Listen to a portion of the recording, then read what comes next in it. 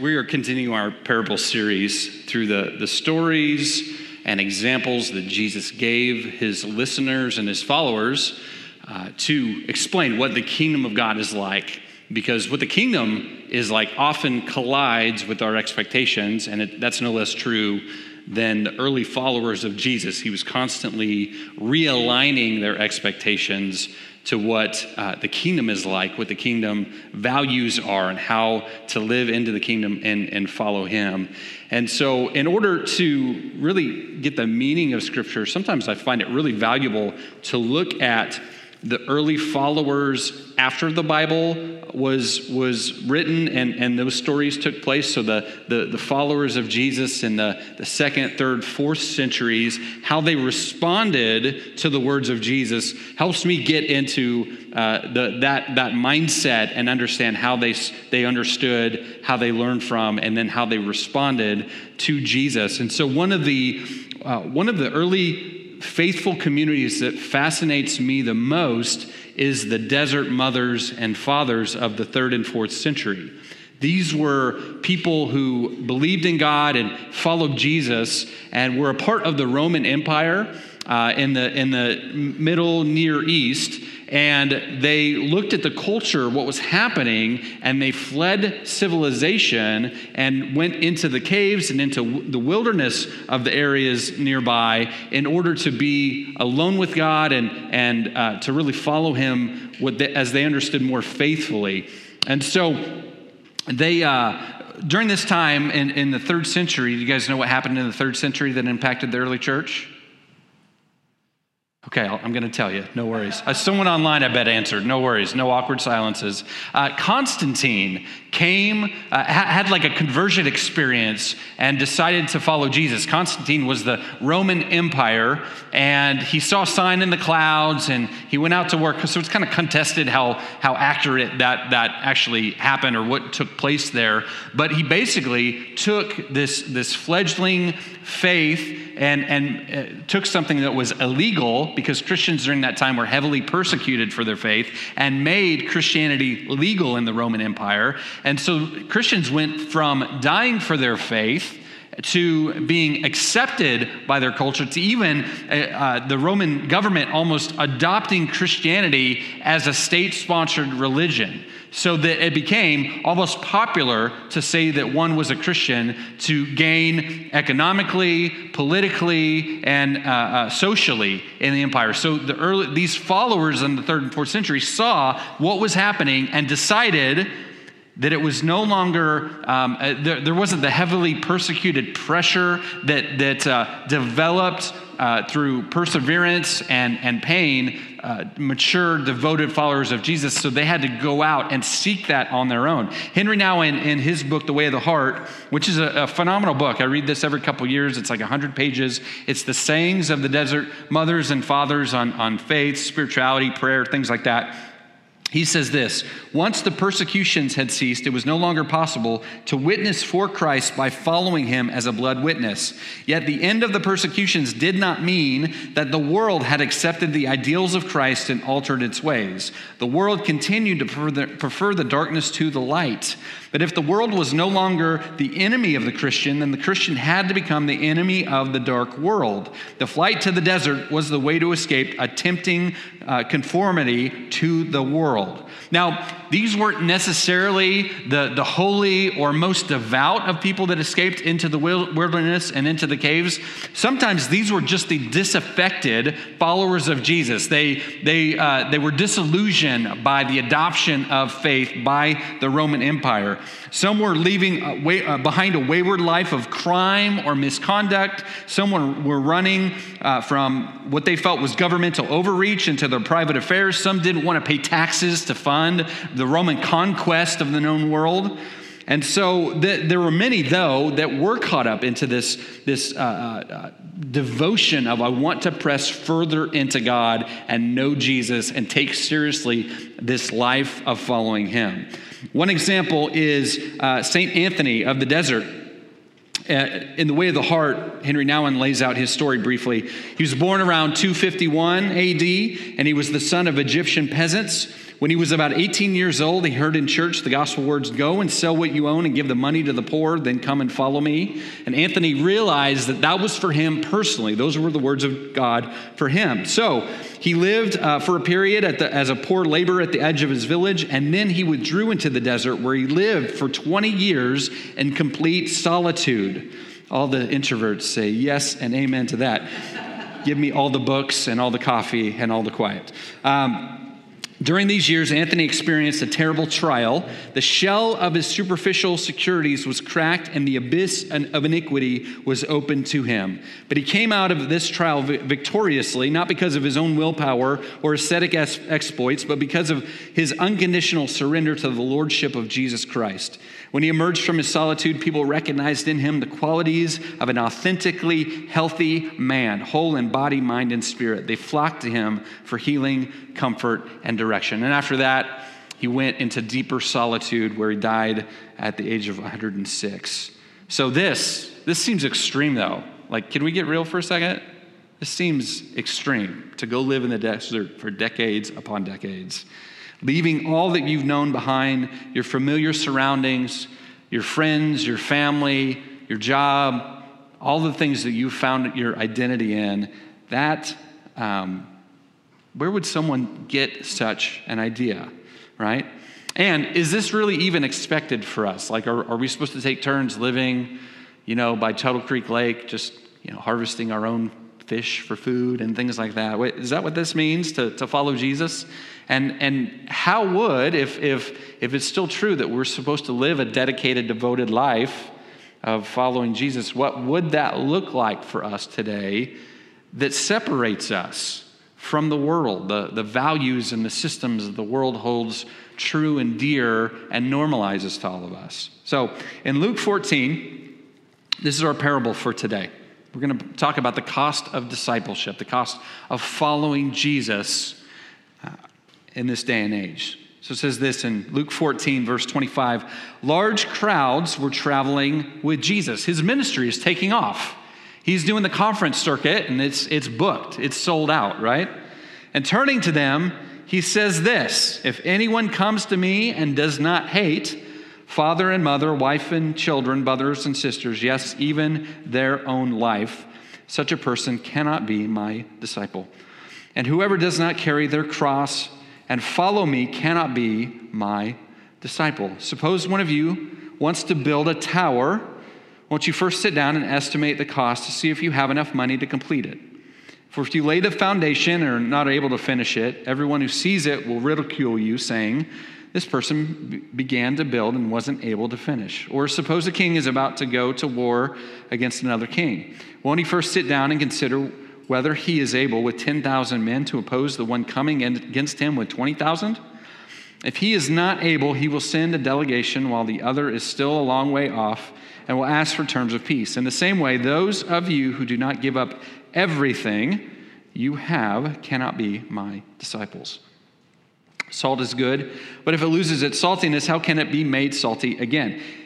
It is fit neither for the soil nor for the manure pile. It is thrown out. Whoever has ears to hear, let them hear. That's Jesus' way, that last line. Whoever has ears, let him hear. Is Jesus' way of putting an exclamation and double underline under what he just said. It's the way to say, pay attention. This is super important, okay? So these are bold words coming from Jesus. Let it not be said that these parables are simple children's stories. Just a plain text reading of this is like, whoa, is he serious about this? This is radical. To think this way, to begin to live this way, to even dream about reorienting my life to do what he says to do. It's very challenging, wouldn't you say? So what does he mean when he says we must hate father, mother, wife, and children, and so on? Are we to angrily toss aside all of our meaningful relationships, all of our responsibilities to be a witness to Jesus? I would say some of us on social media think that's the way to do it. I would say, though, that Jesus has, there's a different meaning than what we initially come away with, this word hate. If you don't hate people around you. Remember, the first century Jewish culture, to them, honoring one's family is of primary importance. In fact, God wrote in the Ten Commandments, you're supposed to honor your father and mother so that you can live a long life, right? And for any child that is rebellious and brings dishonor to the family, there carries actually a death penalty to that. So Jesus is using inflammatory rhetoric to get their attention, to probe deeper in their heart about where their loyalty lies. So instead of this word hate, it's true that you could put, if you are more loyal to your mother or father than me, if you're more loyal to your wife and children, to your friends, to your job, to your political party, if you show more faithfulness to them than to me, you cannot follow me because you will not follow me. Because when you're going about your life and your husband says, I don't care what the Bible says, I want you to do this. When your friend shows up and needs you to bail him out and says, empty your bank account out, I need all your money, and you do so and miss your mortgage payment and put your family in jeopardy, that is showing loyalty, showing faith in that person above what God asks. Jesus is saying, to follow me, the primary positioning of your heart has to be toward me. Our love for God must supersede all other loves. Our loyalty to Jesus must supersede all other loyalties in this life. Otherwise, we are just following ourselves and anyone around us that promises security or favor or whatever it is that we're looking for. And when we do so, we must be ready to count that cost. We must be ready for the repercussions that happen of being misunderstood because we have a right-placed loyalty, we have a right-placed love for Jesus that cuts across all the other expectations that this world wants to have for us. Jesus then tells two stories to demonstrate this important principle. You must take into account what it costs to become a disciple of Jesus. Now, I want to hit pause here because I want you to understand what Jesus is doing. He's got a large crowd, but he's not interested in crowds for the sake of crowds. He's interested in commitment. It's commitment over crowds. And so what he does in the beginning of his ministry is he invites personally people to come and follow him. He wants to make disciples or learners or apprentices to his way of the kingdom. So he invites, and people take him up. Some people don't. Some people walk away. Some people want to stand far off and listen to him. They're more interested in interesting teachings or just kind of a weekend show. I mean, let's just be honest. Without iPhones back then, there's just not much to do.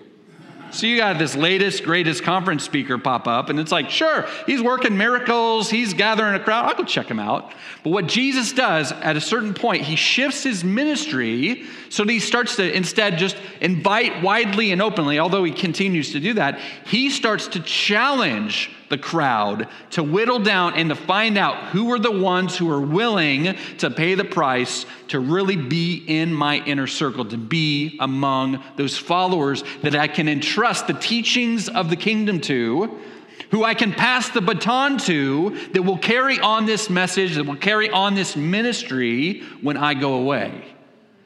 Because the thousands won't do that. The thousands give up on him. Only 120 make it to the upper room on the day of Pentecost. From the thousands, maybe tens of thousands that heard him preach, saw his miracles. The 120 in that first day were the ones he was looking for to entrust his Holy Spirit that would then take it to the rest of the world. So we're catching him at a time where there's a turn in his ministry where it's like, dang, Jesus, I thought you were like, come to me, all you who are weary. Like, now you want me to count a cost? Like, I just thought this was a weekend show. I just thought this was going to, you were going to bless me. I was going to pray a prayer. I was going to get some fire insurance. I was going to go to heaven one day. And you were just going to let me live the blessed life in the here and now. And Jesus says, oh no, you vastly underestimated the cost of following me. Yes, there will be blessings. Yes, there will be an afterlife. Yes, you will be with me in paradise. And yet, in this world, you will have trouble. No student is above the teacher, he says. And so in this life, because I've experienced trouble, so too will you. Because everything that we're about, church, cuts against the grain of worldly wisdom. Everything that we're about, the way of love, the way of sacrifice, the way of surrender, cuts against everything that our world tells us we need to be happy. So Jesus tells two stories. One first about a tower. If you're going to go undergo a building project, certainly you're going to count your money and you're going to get make sure your doors aren't sitting on a Chinese cargo ship in the harbor somewhere. It's like, surely, right now, you're going to make sure you have what you need to complete your projects. I know we have several people in construction. How's that going right now? It's sort of like before the pandemic and all the labor shortages and things, we knew that construction was always going to take longer and cost more. And now it's like exponentially true, right? But you have to take that into account if you're going to build something right now. And then he tells a second story. If you're a king or a queen and you've got a large army and there's a much bigger kingdom knocking at your door, aren't you going to make sure that your army can whoop them up and down the street? Or are you going to send a delegation and say, hey, I'm just kidding. What can I do for you today, kind sir? Aren't you going to make peace real quick? You're going to count the cost, lest you have devastating loss. And then he tells one more story. He gives one more example. Salt is good, but salt that has no flavor is good for nothing. And it's just this like, what does this even mean that this salt is going to get thrown out? This salt is going to be disqualified from being used in the pot of stew or on the piece of meat or whatever it is. This is a pretty bold statement for Jesus to make if he's just trying to build a big conference ministry. But if he's trying to ferret out those who can hear hard things and still say yes, then it makes total sense that he would keep challenging and poking and prodding to see who could handle the level of heat that it takes to truly follow Jesus. So there's a story about a man named Ernest Shackleton who in 1913 wanted to set out and explore the unknown Antarctic. So he needed a team of people, and in that day specifically men, to board his ship and be his crew. And this was perilous work. Nobody had ever done this. In fact, he told a reporter, the unknown fields in the world which are still unconquered are narrowing down, but there still remains this great work. This is what he felt in his heart. This is a great work, and I need people I can trust, and I know who are not going to turn back. So he ran this ad in the London Times. Men wanted for hazardous journey, small wages, bitter cold, long months of complete darkness, constant danger, safe return, doubtful, honor and recognition in case of success. Holy cow. Is anybody experiencing a labor shortage right now? Maybe this is the ad you would have run because thousands of people responded to the ad. Thousands of people. And when his crew of 27 set out on his 350-ton ship, the Endurance, they set out for the journey of a lifetime. What was he thinking to make it that hard? To say up front, this is not going to be a picnic. If you want to have fun, go sell ice cream. But I think he knew something that Jesus also knows about us. Things that are easy are often not rewarding. And there's something in us that when we look at what's at stake, there's something in our hearts that says, I want to rise to that occasion. I think there's something visceral in us that wants a challenge, that wants to venture to the wilderness. And we want to follow Jesus against all odds and against all warnings to say, I will give my life for this thing, this cause, this purpose, this man. And I just think, guys, today, many of us experience, I would say most of us, and I know some of us have harder lives than others, but the hardness, the difficulty of our lives that we experience today is still much easier than people all over the world. And I don't want to minimize anybody's difficulty or trauma or any of that, but I do want to say we live a life of luxury by and large. The American dream beckons us to believe that we have the right to life, liberty, and we deserve happiness, which is defined as comfort, ease, and disposable time and income to indulge in all of my pleasures. I have 3 robot assistants at my house that are constantly listening for me to say, hey, Siri, what's the weather? Alexa, turn on Spotify, full blast, right? Google, are you there? Like, who else is listening? I'm kind of creeped out, but it's just kind of nice to sit on my couch and do all this, right? Hey, Google, turn on the Roomba and vacuum my floor. Like, that is comfort at ease, people. Like, even when that thing doesn't work, it's still a lot better than vacuuming myself. I also have 2 sons, so it's better than them vacuuming too, for reasons if you're a parent that you understand, right? These things turn on the Xbox and fire up Fortnite. It puts on my favorite streaming, whatever, so I can binge, Is It Cake? Whatever, no judgment, whatever you watch. But the more of this stuff that promises to make my life better, the less effort I spend on things, and interestingly, the less fulfilled I feel. I believe that many of us, believing in this American dream, have been lulled into a life of ease and comfort that has sapped us of our strength and vigor.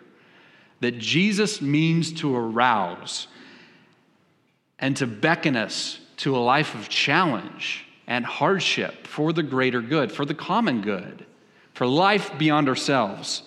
The way of Jesus cuts against this by demanding that we give up our rights so we can embrace our responsibility as apprentices to Jesus.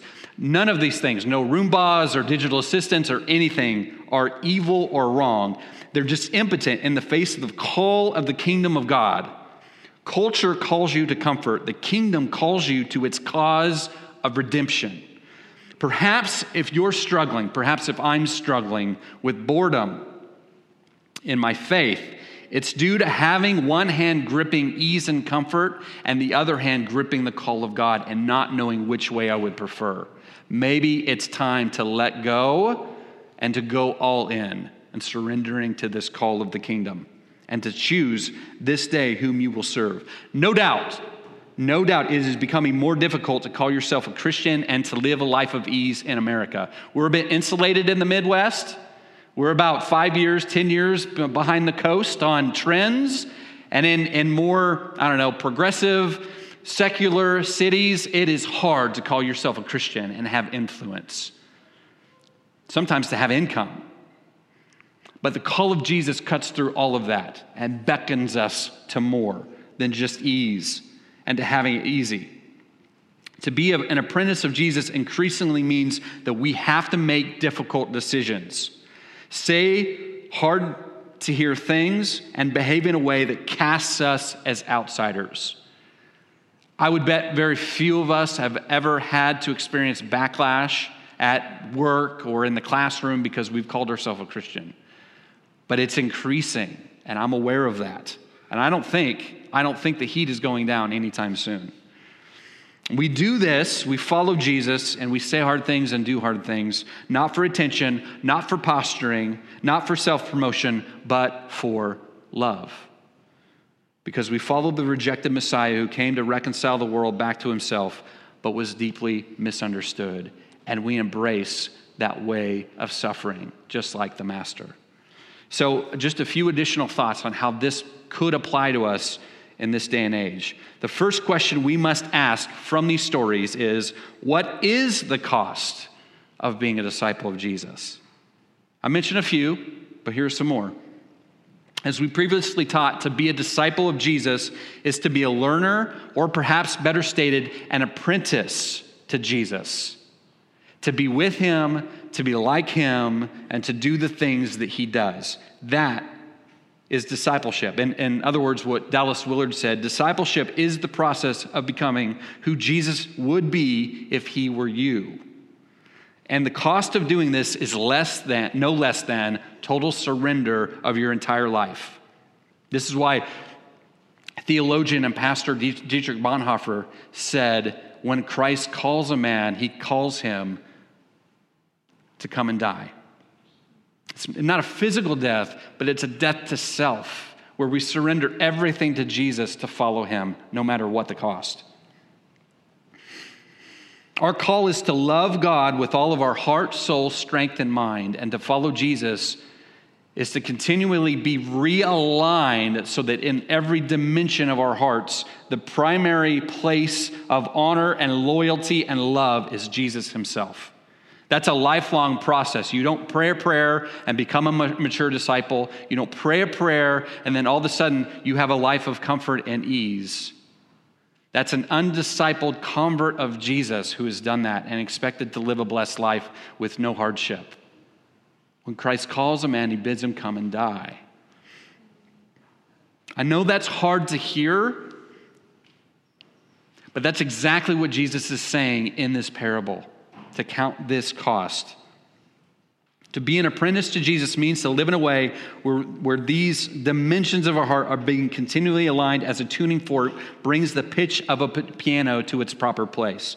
Much of discipleship requires unlearning and relearning. Jesus often said, "You have heard it said, but I say unto you." He's challenging them. You think this, and I'm going to tear that down and build something new in its place that resembles me in your life. So I do think sometimes in this common day and age, what many of us are calling deconstruction in the church is actually just discipleship, where Jesus is coming more fully into our lives and tearing false things down and building himself back up in our place. I'm okay if you call it deconstruction. What I'm most interested in is, what is God building in your life? Tear the things down. Get to the core of the gospel. Challenge all the things. I'm fine. But what is standing in its place? Because Jesus has always said, I say unto you. He wants to rebuild something in his likeness and his image so that we can follow him more faithfully. Along the road of following Jesus, we're asked difficult questions to dig into the core values and the trust structures of our life. So you might even sit here and ask yourself questions like, how do I respond when I feel threatened with loss? What do I reach for comfort in those situations? What do I fear the most? What am I clinging to more than Jesus? Is it my family? Is it my money and possessions? Job? Race or ethnicity? Sexuality? Party affiliation? Friends? What is it that I've put in front of Jesus in my life? And you might ask yourself, where am I placing the greatest hope for the future? Is it in the hands of God, or is it in my own strength and power? The cost of discipleship primarily means I'm no longer in control, and that I've given leadership of my life to Jesus. And I've committed myself to be a part of his church through participation and presence. But secondly, and let's not miss this question. The first was, what is the cost of being a disciple? The second is, what is the benefit of being a disciple of Jesus? There's a low-hanging fruit answer that I prayed and I have faith in Jesus and I have redemption, salvation. I'll spend eternity with him. But when I think of answering that question, what is the benefit of following Jesus? In terms of a flourishing life in the here and now, I come to a three-part answer. There's three parts to this answer of following Jesus and its benefits. First is the truth. As the Apostles' Creed starts out, I believe in God the Father Almighty, maker of heaven and earth, and in Jesus Christ, his only Son, our Lord, who is conceived by the Holy Spirit. I believe to my core that that is true. Now, I have off days, I doubt sometimes. But in my core, I believe in God the Father, maker of heaven and earth. I believe that none of us are happy little accidents, but that we've been created by a creator for his purpose and his pleasure. And the greatest pursuit of my life is knowing him, what was on his mind when he thought of me, and what I can do to serve him in truth. Secondly, goodness. There's something in this world that happens to us when a genuine, unguarded relationship takes place between myself and another person, or a good deed done in earnest that warms my heart and cheers me. There's something about that. I don't know what you call that. I just call it good. It's morally good. And I have a response to it. St. Thomas Aquinas defined love as the willing the good of another and to sacrifice the self of others is a picture of supreme good that has been woven into our world. Yes, there is profound brokenness at the same time. But we've been invited into its restoration, first for ourselves and then for others. So that, to borrow from Tolkien, everything sad will soon come untrue, and the goodness of God that he intended will be fully renewed everywhere. And so I'm reminded of the famous saying by Mother Teresa of Calcutta. She said, "Not all of us can do great things, but we can do small things with great love." That is good. And then finally, truth, goodness, and beauty as the benefit of following Jesus. From the microscopic dividing and multiplying of cells in a developing baby, to the majestic colorscapes of the Grand Canyon, to the awe-inspiring smattering of galaxies captured by the Webb Space Telescope, there's profound beauty in our universe. Have you seen that thing? The computer crashed that was counting the galaxies. It's amazing. We have a good and true and beautiful God. We have been carefully placed in this wonderful storyline of cosmic redemption that will have us asking for plots and details for billions and billions of eons to come, and we'll be able to ask Jesus himself, "Tell me the story of how you did this." It's so beautiful. Now, I know that some of us here would say, "I've only experienced the opposite of truth, goodness, and beauty from followers, supposed followers of Jesus, and it's harmed me so." And I understand that because I've been on both sides. I've been the victim and I've been the perpetrator of ugliness and evil and all that. But what you need to know, if that's you, is that God never gives a pass to the wayward behavior of his followers. He always disciplines them first. And that is good and true and beautiful, to actually have accountability in this universe from someone who is so morally well. Let the words of Jesus echo in your heart, both as a warning and as a comfort that there is accountability. Let not the salt lose its flavor, lest it be discarded. Bold and sobering words for all of us, I would say. And so I want to leave you just with a simple story that I think I've told here before about Dietrich Bonhoeffer, that famous pastor and theologian and martyr. What's interesting about Bonhoeffer is that he wrote an entire book called The Cost of Discipleship. And he did it to push back against the cheap grace that was being offered by the Western church of his day, the very church that would be in bed with Hitler and have another state-sponsored religion that pushed forward the Nazi agenda. He wrote this book because he had spent time among the black church in America. He actually was a visiting pastor in a church in Harlem, and he wrote about that experience, and he wrote this book because he was convicted by their deep affection for Jesus and their identification with his suffering. And this was in contrast to the easy believism, as he called it, that he saw running rampant. He was a promising academic that could have stayed in America, but yet moved back to identify with the sufferings of Jesus and the cause of Christ in Nazi Germany. And he became increasingly alarmed on the rise of Hitler, and he started this small community to train pastors and church leaders called Finkenwald. It was this small camp in the middle of nowhere. And one day a friend who was really, we all have friends that go, "Your life choices, I get God and all that, but hey, come back to reality. Maybe take that job in America, take your family there, avoid some danger." And so Bonhoeffer and his friend get into a boat, and they row to the other side of the lake.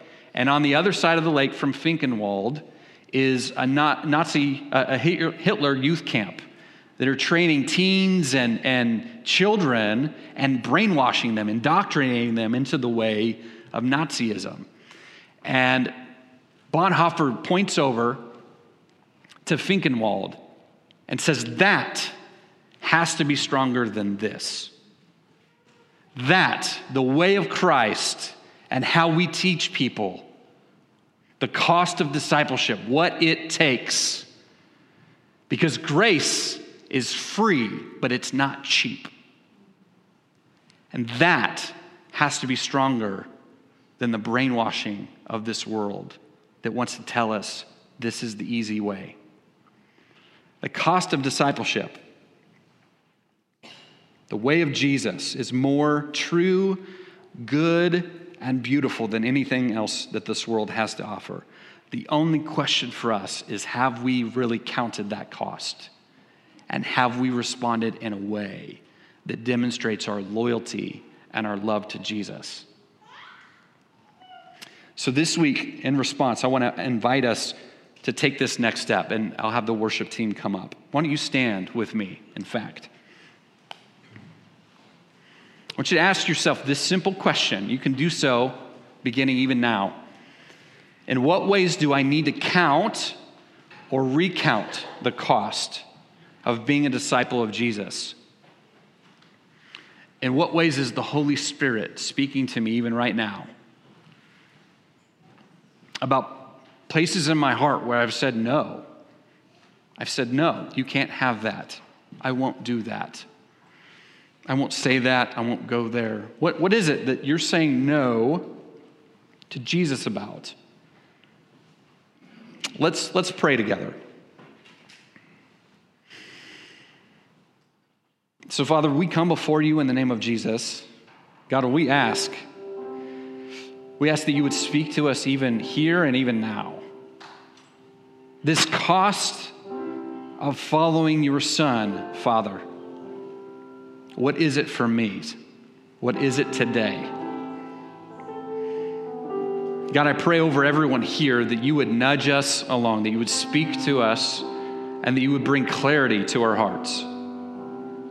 There's some that need to say yes to Jesus, maybe for the first time.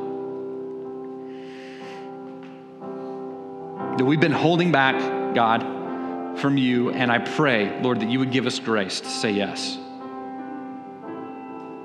And there's some here, God, myself included, who need to recount the cost of following you. So I pray for that same grace to know what you're saying to us. What am I giving my loyalty to above you, Jesus? Is it family? Is it job? Is it some sort of security?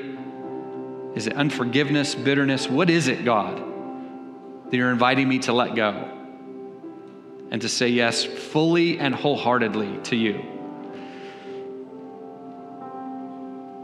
God, I pray as we go on about our week, I pray that you would impress your words upon us, Jesus.